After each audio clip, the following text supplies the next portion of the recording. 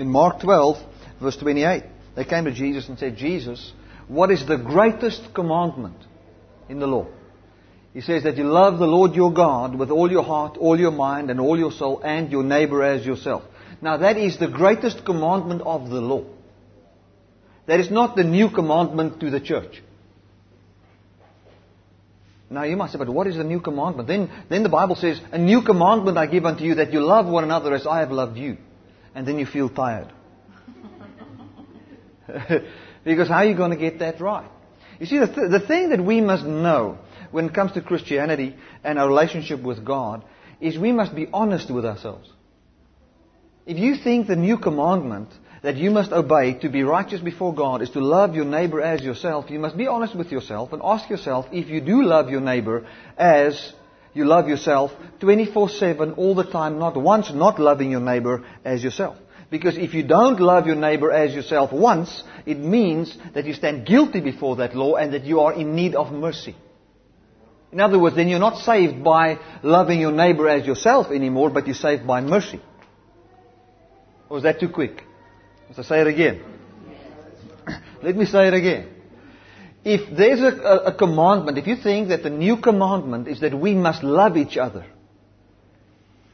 as we love ourselves, that's the new commandment that God has given unto us, then you must, and you think that's, a commandment, according to the Old Testament, the way a commandment worked was, it's something that you were commanded to do in order to be saved, or to be like God. So, it's like many people think Jesus took our sins away, and that's why I used to believe it. Jesus took our sins away, and now He came and He gave us a new commandment. And that new commandment is, you shall love your neighbor as yourself. So now I am loving my neighbor. And then the guy comes and asks for a job, at the gate. And I say to him, listen man, we don't have a job right now. And he continues, and the next guy comes, and the next guy comes, and the 10th guy, then I lose my temper. And I feel, don't I love my neighbor as myself? Because what I would do is, if I love my neighbor as myself, if I buy a car for myself, then I'll buy my neighbor a car as well. I will rather stay in a cheaper house and make sure that my neighbor and I, we've got the same house, because I can't see that he doesn't live in a house.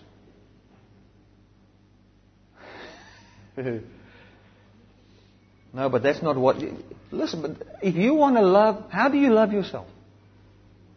How do you love yourself? You love yourself with a great love. You don't want yourself ever to be... you don't misunderstand yourself. You always, when there's a situation where, where something bad has happened, like say the traffic officer stopped you, or you will say, I can't believe this traffic officer. I simply just forgot my driver's license at home, and he treated me as if I don't have a license. You always want to see the best in yourself in a situation where you are judged by somebody else. Now you must love your neighbor just like that, if that is the command you think you must obey to be saved. If you don't do it, it means you are guilty before God. Now we know that in the New Testament we've got guilt-free living, because our life is not contained in what we do for God, but in what Christ has done for us. And I want to, today I want to teach you how obedient you are to God. Isn't that wonderful? If you walk out here, I want you to know that you are obedient. Not that you lack obedience, that you are obedient. So if we talk about obedience, I want to talk about how you get it right to obey God. Not what you can do to get it right to obey God, how you are already obedient before God. Amen. Right, so there's two commandments. Or when they asked Jesus, they said, what is the greatest commandment? He quoted Deuteronomy 10 verse 12, and he said, you will love the Lord your God with all your heart, all your mind, all your strength. And then he quoted Leviticus 19 verse 18, where it says, and your neighbor as yourself. Okay, so that was an Old Testament, the greatest Old Testament commandment. Then in John chapter 10 verse 14, let's open up there.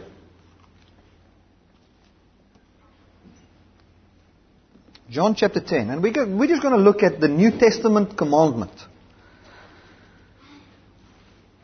Under the law, a commandment, The word commandment, just see if I wrote it down here, is that which is prescribed to you by the reason of your office. That's what Webster says. A commandment is something, or not Webster's, that is one of the Greek definitions. It's something that is ascribed to you because of your office. So under the Old Testament, it was people were told, these are the things you must do in order to be like God because of the office they were in, which was a sinner. So they said to a sinner, God said, you're a sinner, you're not righteous before me, and Adam chose by his works to be righteous before God. And he said, because of the place you are in, these are the things that's assigned to you because of the office you stand in to be like God. That is a commandment. Okay. Now that is a wonderful definition of a commandment when it comes to the New Testament. So Jesus Christ comes in John chapter 10.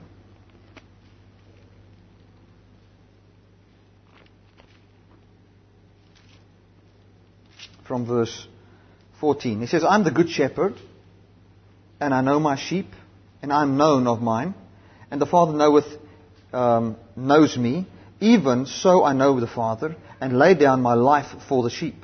And other sheep I have, which is not of this fold, talking about the Gentiles, them also must I bring, that they shall hear my voice, and they shall be one fold and one shepherd. Therefore does my Father love me, because I lay down my life, that I may take it up again. Now listen to verse 18. No man takes it from me, but I lay it down on myself. I have power to lay my life down, I have power to take it up again. This commandment have I received of my Father. So he received a commandment, not that he must go and lay down, but that he has got power to do it. So the commandment, the way God spoke to Jesus, the way He gave a commandment to Jesus, was actually proclaiming who He is and what He is capable of. So when He gave Jesus a commandment, He says, Jesus, this is my commandment towards you, or this is what I say about you because of the office that you are in. You've got the ability to lay down your life and take it up again. No man can take your life from you. But you are my Son, in whom I'm well pleased, that possesses the power to do this. That's how God gives a commandment. Okay? So now, when it comes to us, the Bible says in John, it's John chapter 16, John chapter 13. Let's go to John chapter 13, verse 34. John chapter 13, verse 34. Now that's very important. Jesus said, I've got this commandment of my Father, that I have got power to lay my life down. It's not, you must lay your life down, otherwise I'm going to be angry with you. No, it is that I have got the power.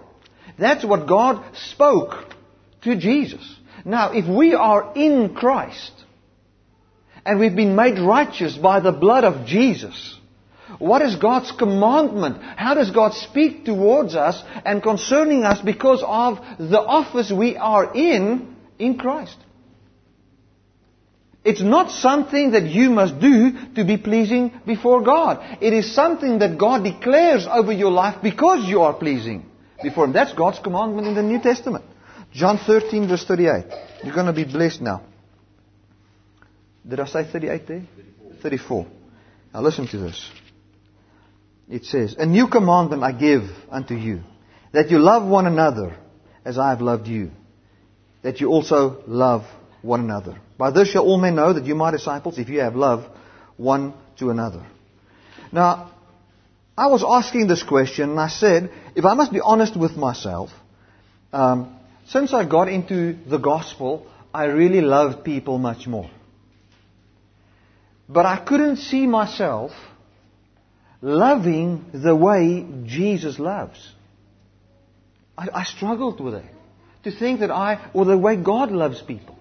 That I'm willing to sacrifice my son so that somebody else's son can be saved. That's difficult, man. And I found shortcomings in my life, and when it comes to the love message, I just felt I don't make it. I don't make it. And whenever I read about love, it was this thing of, I don't love enough, that came up in the back of my mind.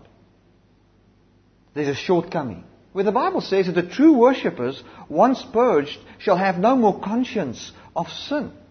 Where we can come before God with boldness and no judgment in our hearts, but know that He accepts us and cares for us.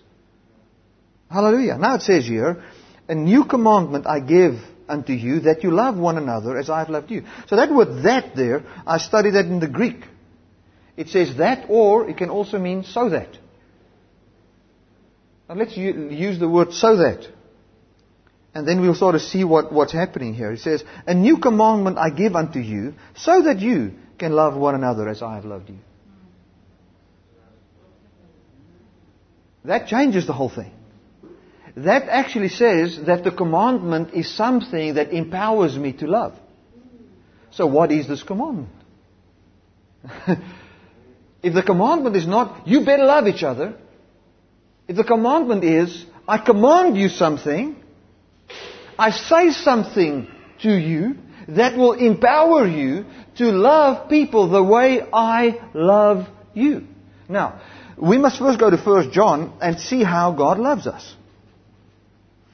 If we know how God loves us, then we will know how we can love each other as well. 1 John chapter 4 and verse 7.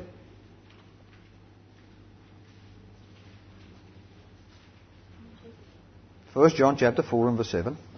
It says, Beloved, let us love one another, for love is of God, and everyone that loves is born of God and knows God. He that loves not, knows not God, for God is love. In this was manifested the love of God towards us, because that God sent His only begotten Son into the world that we might live through Him. Herein is love, not that God loved us, but that... herein is love, not that we loved God, but that He loved us and sent His Son to be the sacrifice for our sins. Beloved, if God so loved us, we ought also to love one another. So what is love? Love, herein is love, not that we loved God, but that God loved us. Now if you go and read, and He loved us by giving His Son as a sacrifice for our sins. The Bible says, David described the blessedness of the man to whom God does not impute his trespasses and his sins. So God loved us by looking at us, by separating our sins from us. By saying, I can see who this person is apart from his sin. That's why the only way in which you can look at yourself, the only way God looks at you, is through the sacrifice of Jesus. When He looks at you through the sacrifice of Jesus, He sees that, and not just looks through it, by the sacrifice of Jesus, He has removed your transgressions from you. And herein is the love of God, that God removed your transgressions from you, and that He doesn't impute your trespasses against you. Therein is the love of God. So if you preach the love of God, if you preach the Word of God, you preach the Word where God does not impute our trespasses against us. So therefore, what will make people live holy? God that lives in you. Yeah, but I want to make sure. Let me tell you, you can't make more sure than put God in somebody and create that person into the very image and likeness of God. Do you think God needs 10 lessons on how to love somebody? Do you think that God needs 5 steps on how to lay His life down for somebody?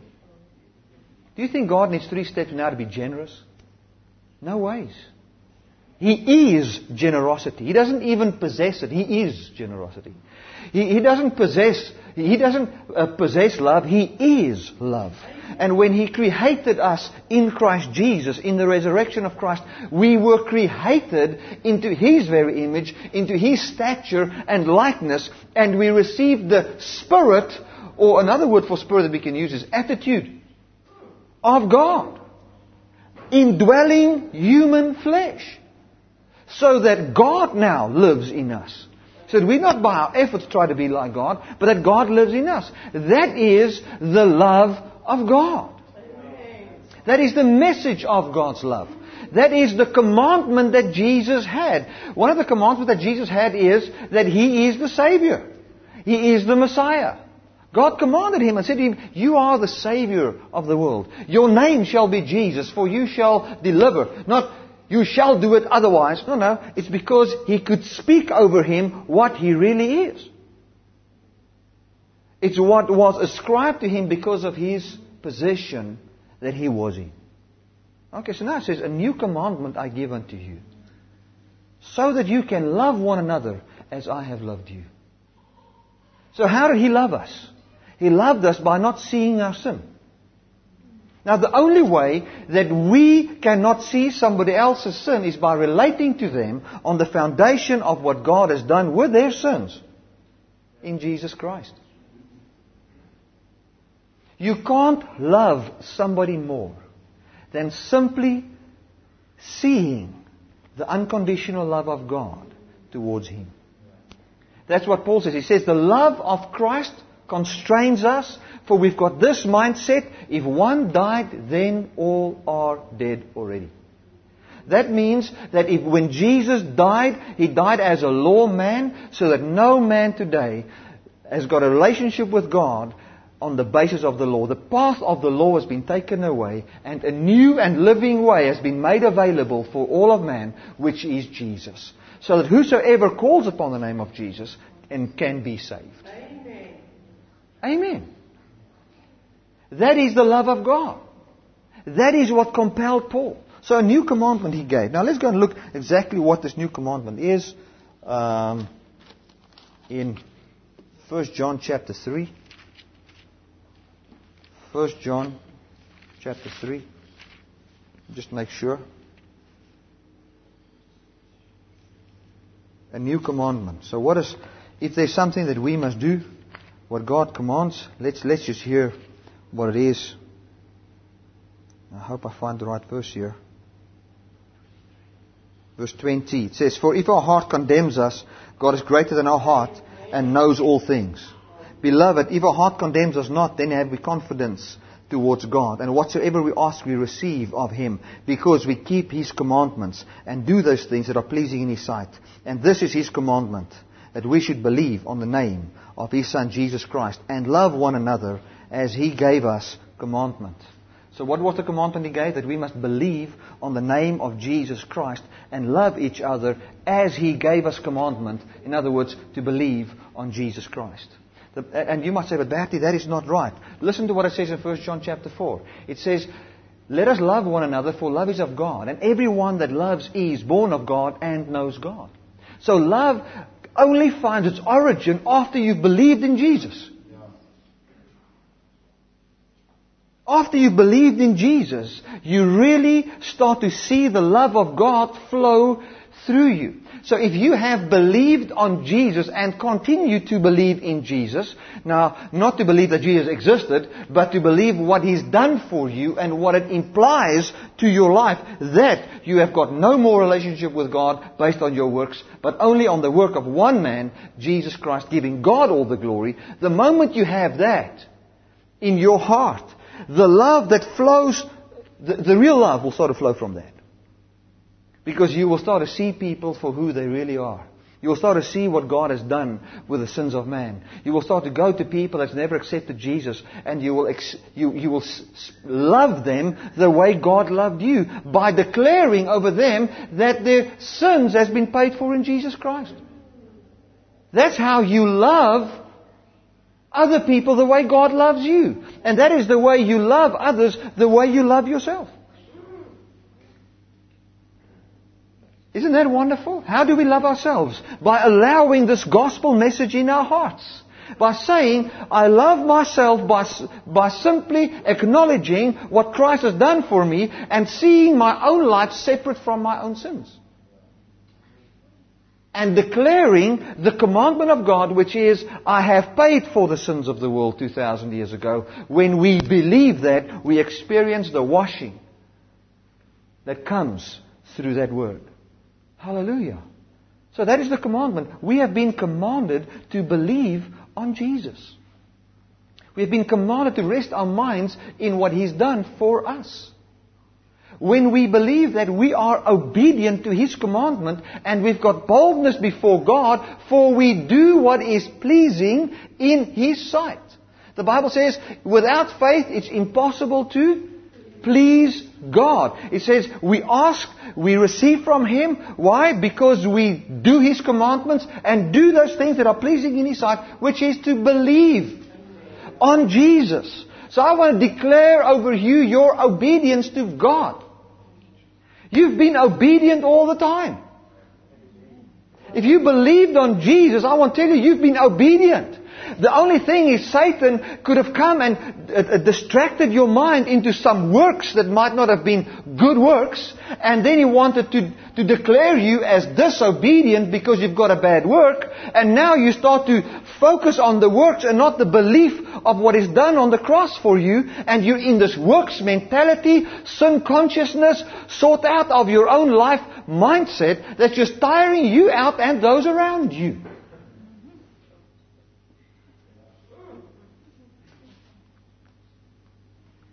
A new commandment I've given unto you, so that you can love one another as I have loved you.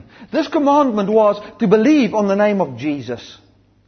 When you believe on the name of Jesus, you hear the declaration of God over your life, that He has paid for your sins. You were made the righteousness of God. When you receive that, you will find that you can now love one another as He has loved us. By what? How did He love us? By not imputing our trespasses. So now you can go and not impute somebody's trespasses against him, because there's no law by which you find him guilty anymore. That we've always been condemned. I should have bought my neighbor a house and a car and whatever. You always feel condemned. You always feel condemned. I've had people, I've met people that's very rich, and then they come and they say, I feel so guilty because I've got so much and I always see the poor. Now, remember what Paul says. Paul said He does not forget the poor. He gives to the poor. I'm not saying we live a stingy life and we don't care for the poor. But by your giving to the poor, you will never get the emotion of guilt out of your heart. You can, listen, the Bible says, even if you sell all your things and give it to the poor, and then to have this revelation of love, you are still nothing. And you will still feel like nothing. So this love, what is this love? That He does not impute our trespasses against us by removing that which made us guilty before God, which was the system that said, by my works I must be like God. By removing that and obeying on your behalf, making you righteous by His act of obedience, we were loved. I want to tell you, listen to what I say, and I don't want to accuse anybody, but listen to what I say. Unless you've come to that realization, my friend, you've never experienced what it is to be loved. Never. Maybe sometimes you might have feel, now I feel loved, but you can go and connect that emotion of love directly to when you got things right. When you prayed enough, when you've given enough, when you've been to church enough. That means it is not the emotion of love, but actually the emotion of qualification by your own standards, or another good word for it is the emotion of self-righteousness. It's not feeling loved. Feeling loved is what feeling loved is what the woman had that was caught in the very act and in the presence of her accusers. God removed the accusation first, like I said before, so that she can breathe. Because you cannot breathe in the presence of condemnation. You cannot live in the presence of condemnation. And He said to a woman, where are those accusers of yours? He says, no, they're not here anymore, Lord. Has nobody condemned you? No one. Neither do I condemn you, for I don't relate to you. The commandment I have of my Father is that I am the sin remover. Now we can go and love all people that way by simply seeing man that way. The thing is, we that believe this message of grace, we have been obedient. Listen to this. We have been obedient to the fact that we believe, and we've been obedient that we love our neighbor as he has loved us. Because we started to see people as God has paid for their sins. We don't look at their works when we relate to God. And especially to the Jewish people, this was a very big thing because they had to love people the way God loved them. God came to sinners and didn't impute their trespasses, so now they could look at the Gentiles and see them as humans. Because God looked at sinners and saw them as godly. Let's go to Romans 4.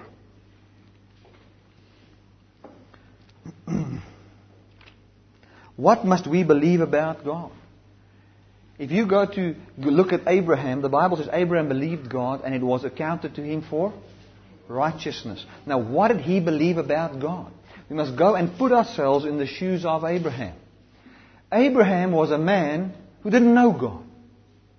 God didn't appear to him all the time. He was a normal man, like you would get a normal businessman today, living his normal life. Abraham was not born again. Abraham didn't have the Holy Spirit. So if you take somebody that's not born again, that does not have the Holy Spirit, that's a normal businessman out there in the world living, that is now Abraham. He might live a good life. I'm not saying he's sleeping around and stealing people's stuff or whatever. He was just a normal businessman living out there. He also maybe had some religious affairs where he sacrificed things. He didn't have a law on how to do things. He just, what he feels. And that's what he did. And then God came to Abraham and said, Abraham, or Abram, I will make you the father of many nations. I'll bless you. So here stands a man, and here appears a God to a man, tells this man, I'll bless you. Then he believed that God can bless him just the way he is. He didn't think that he's now going to change, then God's going to bless him. He says, I will bless you. It's like going to a guy in the street that sits on the street begging, telling, listen, God comes to him and say, I am going to bless you. What must he believe? He must believe that this guy that says, I'm going to bless you, has got the ability to bless somebody who doesn't live on the highest standards of life. But that the man who promised that he will bless him possesses the ability to bless somebody who doesn't qualify. Okay. That was the whole thing about Abraham. There was no law that he had to live up to. He simply believed that God can bless me just the way I am. He believed God. Well, if God said that, and God, then that's fine. Now let's go to Romans 4, and we just see this in the New Testament. Because when we go to the Old Testament, we can see a lot of types and shadows in it that maybe doesn't relate to the grace message. But let's see how Paul took that and related it to the gospel. He says from verse 4, now to him that works... Now listen to this. Let's read from verse 1. What shall we say then that Abraham our father as pertaining to the flesh has found? So what he's actually saying here, the context of flesh here is good works or things he does right. He says, did Abraham our father get what he got because of the good he's done? For if Abraham were justified by works, you see their flesh and works is, what is synoniem? Yes. And has whereof the glory, but not before God. For what does the scripture say? It doesn't say, and Abram lived good and God blessed him. It says, and Abraham believed God and his faith was accounted to him for righteousness. Now to him that works not, but to him that works is the reward reckoned, not reckoned of grace, but of debt. But to him that works not, but believes on him that justifies the ungodly, his faith is counted for righteousness. So what must we believe as Christians? That God, through Jesus Christ, comes and justifies the ungodly. Not the godly, the ungodly. When we believe that, we obey His command. Because His command is believe me. I'll save you. Hallelujah. And I give you command to believe upon me, and then you'll be able to love other people the way I've loved you. Because you will see them the way I see them. You'll start to act towards them the way I act towards them. It's like I said, we go into the crusade fields. Whenever I come to people, I declare to them what Christ has done for them and their sins 2,000 years ago. Then they believe upon that. As they believe upon that, they experience the power of what already happened 2,000 years ago. You know, the gospel became so mixed with works that we don't even know the gospel anymore. We don't know what it really is. The gospel was the good news that man, God, like with Abraham, I promise you, I'll make you a father of many, many nations. He came to mankind, the whole human race, and He made a promise to us, and He said that I will bring salvation free from your works. I will make you the way I am, free from your works. Whosoever believes that is obedient to the commandment. Let's go to Romans 6. I'm just reminded of a scripture now. We talk about obedience to what was commanded in the Bible. Romans chapter 6.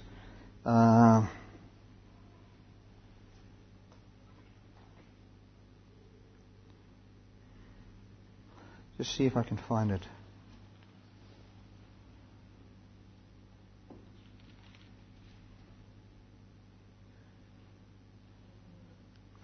Let's read from verse 15. What shall we say then? Shall we sin because we are not under the law, but under grace?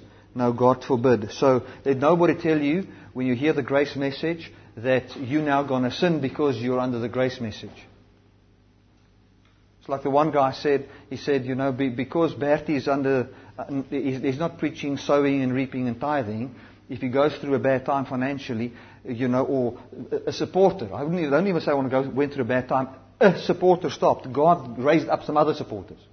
When a supporter stopped, then they came and said, oh, you know, Bertie is now going through this bad thing because of this message. But the 2 million people that went bankrupt before that was tithers, is not the message problem, that's the bad guy. It's not the message. So if a guy under the law that preaches, you must live right, you must do this, if he goes and falls in adultery, they don't say, look at that message. They say, this foolish guy. But when you're under grace and someone does something wrong, they say, the problem is with the message. It's not. The Bible says here, what shall we say then? Shall we sin because we're not under the law but under grace? No, God will forbid the sin. Under the law, you know, you have to forbid the sin. But under grace, God forbids it. That word forbid means cease to exist. So he says, under grace, God ceases that thing to exist in your life. And go and read Romans 6, you'll see it is the true context of that. Then verse 17, it says, verse 16, know you not that to whom you yield yourselves servants to obey, his servants you are to whom you obey, whether of sin unto death or of obedience unto righteousness. So obedience brings you to righteousness. Obedience to what? But God be thanked that you were the servants of sin, but you have obeyed from your heart that form of doctrine which was delivered to you. So there's a certain doctrine that's being preached. And our obedience to that doctrine is our believing that it is so. When we believe that doctrine, what doctrine? The doctrine that through the disobedience of one man, many were made sinners. In the same way, through the obedience of one shall many be made righteous. That doctrine, when we believe that doctrine, that implies that the nature of God will indwell us free from our works. That His laws, His nature will be written upon our hearts. And God will indwell human flesh. And live in this world, in your body, by the Holy Spirit. When we believe that we can have access to the very fullness of God, free from our works, we are obedient to the doctrine of the gospel of Jesus. Not the gospel of me, not the gospel of my effort, the gospel of what God did in Christ. The ministry that we have in Afrikaans, die bediening wat ons het, is die bediening van versoening.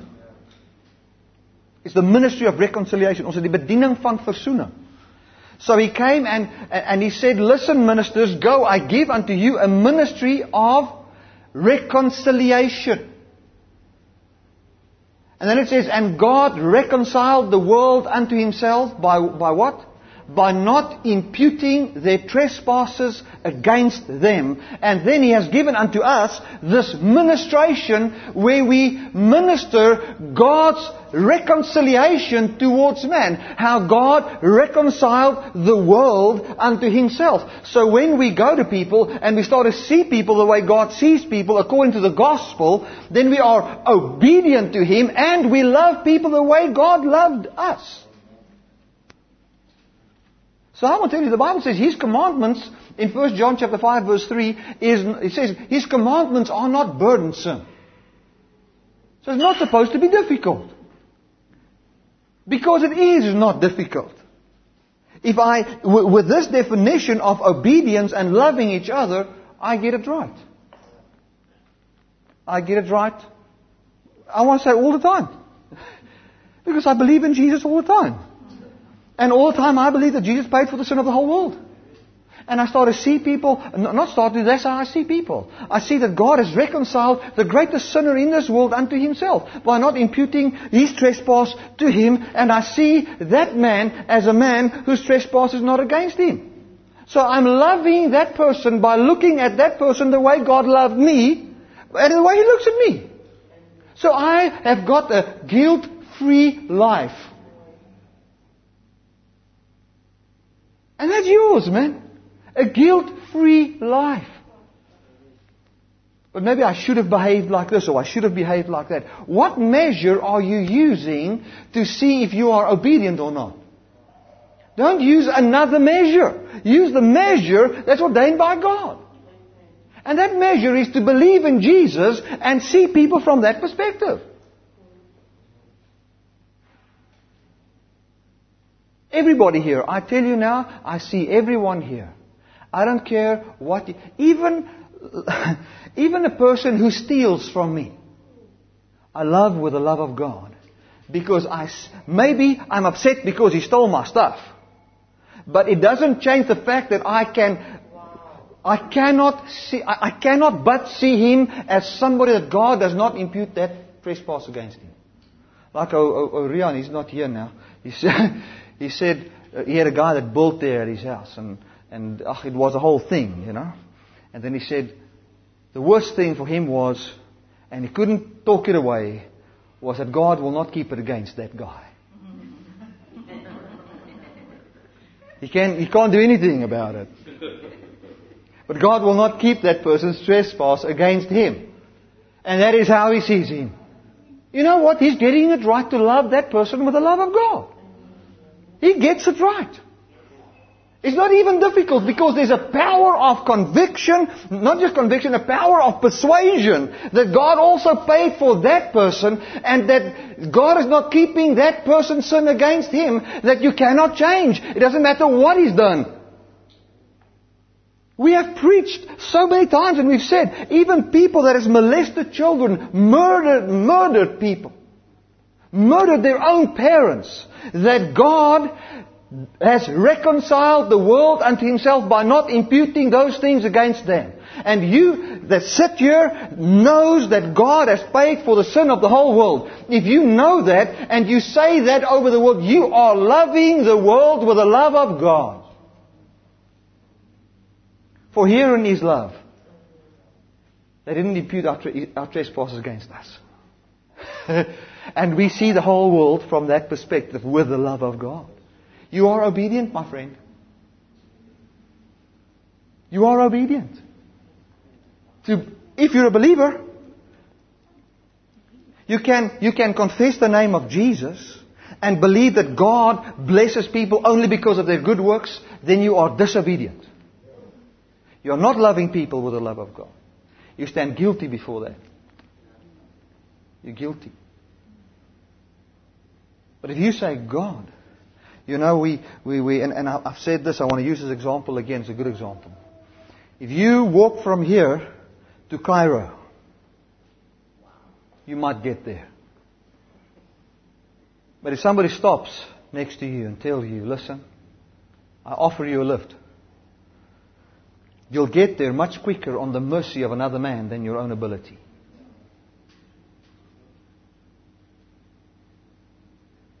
So let's stop to look at our muscles as it developed in our great effort of walking, finding great pride in our ability. Because look, kyk hoe fiks is ek nou al. You're not going to make it, my friend. Somewhere you're going to slip up. Because by your own effort you can never make it. You can walk from here to Cairo, but you cannot swim from here to New York. You might have thought I might walk up to Cairo, but it's not like that. The thing that God has placed, the thing that Adam placed there was we must reach the standard of God, free from God living in us. How will you get it right? You must be exactly, not just like God, you must have God. There is only one God. This is what Adam did. Remember, people, there's only one God. The Bible says one of the great commandments there is you believe that God is one. You do good. So there's one God. That's what you believe. There's one God. So if there's one God, there cannot be more than one. So if you want to be like God, you're either going to have the only one God in you, or you're never going to be like God. For there's only one God.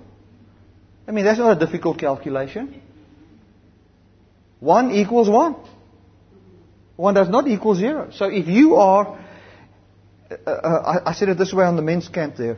If I build a car, God made man out of the dust of the earth. Then He blew the breath of life into man. Then man became like God. Why? Because the breath of God was in him. But God first formed him from the dust of the earth. It's like we now build a car. This wonderful car. This Knight Rider car that can talk by itself. And then the Knight Rider car decides, I don't need the only fuel that there is. That's possessed by the man who built me. I will create my own fuel. Now, a car doesn't even have hands. How's he going to make fuel? And if we possess the only fuel, do you know what? He will never live up to his full potential.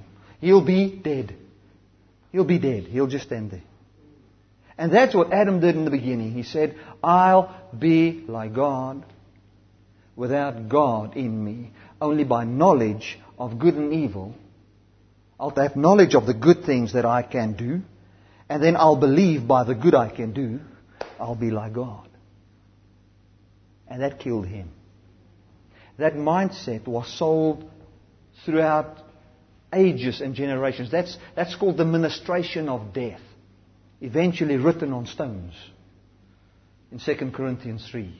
And now Satan comes and through us and through trying to twist the truth, make a commandment to the church saying, you shall love everybody. And then he gives a list of things that's almost impossible to do. And we always feel disqualified. I'm here to declare your obedience. I declare, if you believe, this is the only if you believe that Jesus paid for the sin of the whole world, if you believe that, you call upon His name and you believe that He paid for the sin of the whole world, I want to tell you, you obey His commandments. You are obedient. I tell you, when I saw this, I had a different walk in this life. There was something that just fell off me. That condemnation and guilt is gone. To know that I love people the way God loves them. But we've got a different standard. God's standard of love was, I reconcile them by not imputing their trespasses. Here in His love, not that they loved me, but that I loved them. So how do we love them with the love of God? A new commandment I give unto you, that you love one another as I have loved you. How do we get it right? So He gave a commandment, believe upon me, for I've paid for the sins of the whole world. Now, from that perspective, we see. So we do the belief part and we do the love part by simply believing that and making that our reality. A new commandment He gave to us, so that it will be able, so that we can possess the ability to love all people with the love of God. Thank you, my God. Thank you, my God. Let me tell you something. We've made loving our neighbor the standard of we will meet all his needs. In other words, in the sense of if he's poor, we're going to buy him everything. If he needs a house, we're going to buy him a house. If he needs a car, we're going to buy him a car. We're going to love our neighbor. But then we try and justify ourselves by saying, I cannot buy him a car because he will not be responsible with a car. Then we justify ourselves and implement a law system by which we judge people again, make them sinners. If the love of God must be measured by what people possess, then God is not loving most people on the planet. The love of God is measured by this one thing, that He's not imputing our trespasses against us, and that He was the propitiation or the sacrifice for our sins. And if we love the world with the love of God, we see that truth towards man, and we're living in the love of God. I want to tell you I love you. And I want to tell you thank you for loving me. You are obedient and you love your neighbor. Hallelujah. Does that mean you will never be generous towards them? Man, God lives in you. God lives in you. Don't live a fake life. Be yourself, man. Be yourself. If you feel in your heart, man, I just feel to buy this person something. Buy it. Bless him. Be good to people. Speak the love of God. The greatest way you can ever love somebody. Let me tell you this. The greatest way in which you can ever love somebody, and you can ask all people that has already died and that's in heaven today. You will say the greatest love that somebody ever showed towards me was to preach the gospel to me. There's no greater love than that. Now, how do we lay down our lives for our neighbor? How do we lay down our lives? There's two lives. The life that says, I live out of the reality of what Christ has done, and the life that's born out of the law. We lay down the law life. And we say we don't see people by this law system and say, he's not good enough, God doesn't love him. We don't do that. We see God has paid for the sins of all people. Thank you, my God. And we preach that gospel to them. If they believe it. And I want to say that again. Once they believe, the Bible says by that faith they've got access into what God has already done for them, and they are saved. Thank you, Jesus. Hallelujah. Let's close our eyes.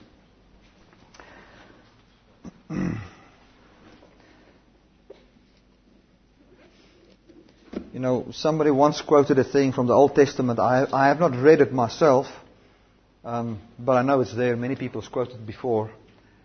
The prophet said to God, God, couldn't you have made it a little bit more difficult? Because then more people would have believed. Just with your eyes closed like that, Many people has disqualified themselves because they have not kept up to church rules. There are rules in a church. And if you want to be part of a certain church group, then you must make peace with the rules they have. They might start at 9 o'clock in the morning and end at 11. They might like 4 songs praise, 3 songs worship. And that is the rules that they have got in their church. But there are many of us that is not qualified according to those rules, but we thought that it was God's rules upon our lives. It was rules, but it was that church's rules. And churches must have rules, but don't see it as God's rules over your life. And people got hurt and think God was upset with me. God didn't love me. I always feel disqualified. I'll never make it before God. And then the feared backsliding happened. I want to tell you, if you believe in Jesus Christ and this good news, you are obedient to Him. If you can see that God paid for the sins of the whole world, even the pastors or the leaders that has abused you, you are loving your neighbor as yourself. Or you are loving your neighbor as God loved you. Thank you, my God, for the gospel. Thank you, Father, for the gospel that made it easy for us to love all people. Thank you, Lord, that that guilt could have fallen off my back, where I felt like I don't love all people, but my standard was wrong. Thank you that you have given us one standard, and that is Jesus and the cross. And that we can rest in all areas of life. That I can know that over every person here that believes this good news, that doesn't make their human ability their Savior. They are perfectly obedient before you. For they call only upon one name. Thank you, Lord, that today, by your grace, by looking at Jesus, we can lay down the thing that says, like that clip we saw about me, myself, and I. Thank you, Lord, that our praise is not of ourselves, but it's of you.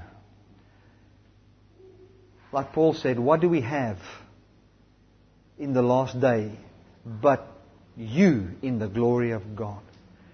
Lord, we cannot take anything to heaven. No house, no money, nothing.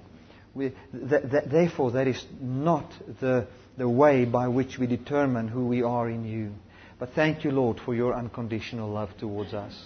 Thank you, Lord, for your care towards us. Thank you, Lord, that you love people so much.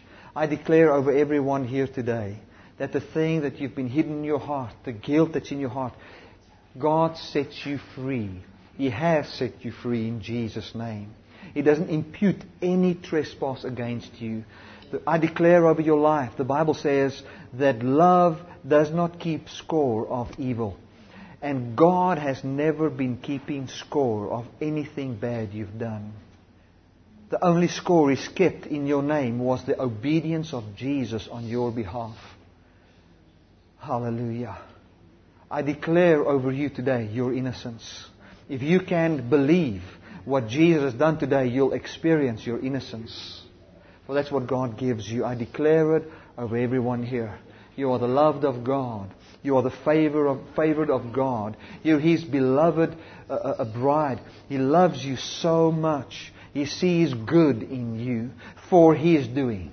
And all the glory goes to Jesus. We cannot boast in anything. You cannot boast in what you've done.